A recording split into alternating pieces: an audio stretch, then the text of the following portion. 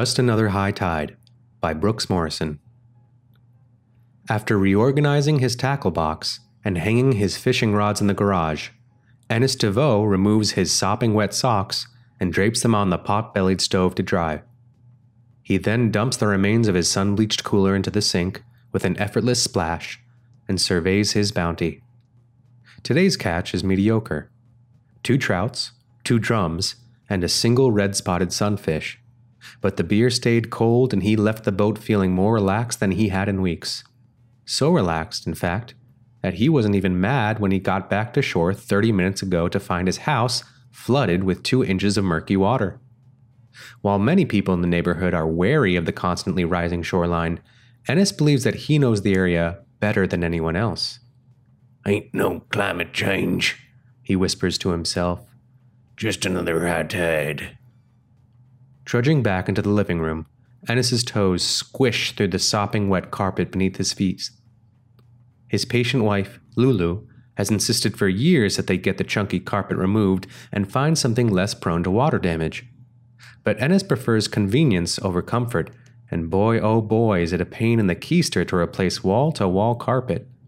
"This'll dry out when the tide goes down," he thinks to himself. "And it might even look a little cleaner, too. Won't Lulu be pleased as punch?" The part-time fisherman screws on a drunken smile and plops down on the loud floral ottoman. A small wave splashes out underneath him as he rolls the cuffs of his pants a little bit higher. Seems like the water gained a couple inches on him since taking off his socks. Hoo boy.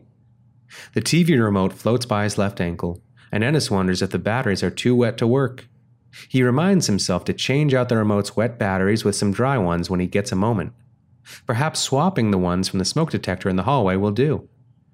"Ain't no need to worry about fire when your furniture's all wet," he crows as the remote disappears under the soggy coffee table. Ennis stands up and trots down the hallway. The marsh water sloshes around his knees, making each step a meager workout for his raggedy old legs. His body doesn't operate quite as smoothly as it used to. Lulu keeps telling him to join a gym or take a boxing class or something, but he's pretty content with his health just the way it is. "My ticker works and my hands can still hold the dang fishing rod, so I get all fussed up about nothing," he constantly replies. Perhaps she'll lay off him when she sees how good a workout he's getting in all this water. Nature's gym, he'll call it. Ennis reaches the phone in the den and dials up his buddy, Raymond, to ask if he can borrow the wet vac. Raymond picks up on the other end, but all his words sound like they're coming from underwater. Raymond chokes. "Yeah, glub, glub, glub to you too, Ray," Ennis jokes in return. He tries to start a casual conversation, but Raymond's watery silence becomes tiresome. Perhaps he'll try to call Raymond back later when the phone line is dry. Better yet, he'll take the truck over there when the tide goes down, and then they can wet back each other's floors over a couple of beers. The doorbell rings and Ennis doggy paddles over. A scrawny scientist steps down from a rowboat and waves politely through the crack in the door. Without so much as a howdy, he launches into a tirade about the rising sea levels, blah, blah, blah. "You need to get the hell out of here, sir, because this neighborhood is in the flood zone and everything will soon be underwater." Ennis impatiently slams his door in the guy's face and doggy paddles away in a huff. "If I wanted a scientist to boss me around, I would have gone to school," he hollers between exasperated swim strokes. At least that little know-it-all will get sucked out to sea when the tide goes down. "Maybe getting into some dry clothes would help my mood," Ennis ponders as he breaststrokes into the bedroom. The faded tank top he's currently wearing is his favorite shirt, despite being soaked through with muddy water. Lulu wants him to replace most of his clothes, but it's hard to give up things when you're already used to them. He climbs onto their creaky bed, which now floats 3 feet off the ground, and changes into a dry shirt. "It's a damn shame science hasn't invented a shirt that can stay dry all the time," he jokes while submerging himself back into the surging flood. Now wouldn't that be a hoot? A loud hiss rumbles from the back porch. Ennis built that porch with his bare hands 12 years ago, and it's always been his favorite napping spot. He backstrokes his way down the hallway, past the bedroom, through the den, over the submerged dining room table, and into the mudroom. After gazing through the top half of their stained glass door, Ennis watches a 12-foot alligator casually swim laps above his favorite napping chair. In all fairness, it's a pretty great napping chair, even underwater. That gator will only be there until the water recedes, he convinces himself.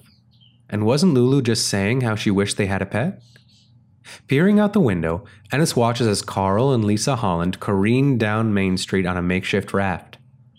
Carl seems fine with it, but Lisa definitely seems to be in an uppity huff.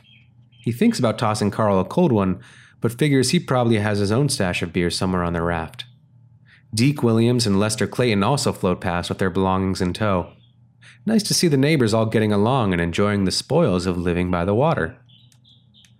Ennis lets out a sigh, but his mouth accidentally fills with cold, swampy water. The framed portrait of him and Lulu, taken at their 10-year anniversary party, floats past Ennis's head with a sense of panic. As he treads water in his own home, Ennis's tuckered body begins to wonder when Lulu will be back from visiting her mama in Baton Rouge. Sunday is always pot roast night, and all this swimming back and forth is making his stomach growl. Well, Ennis sputters. At least the fishing will be pretty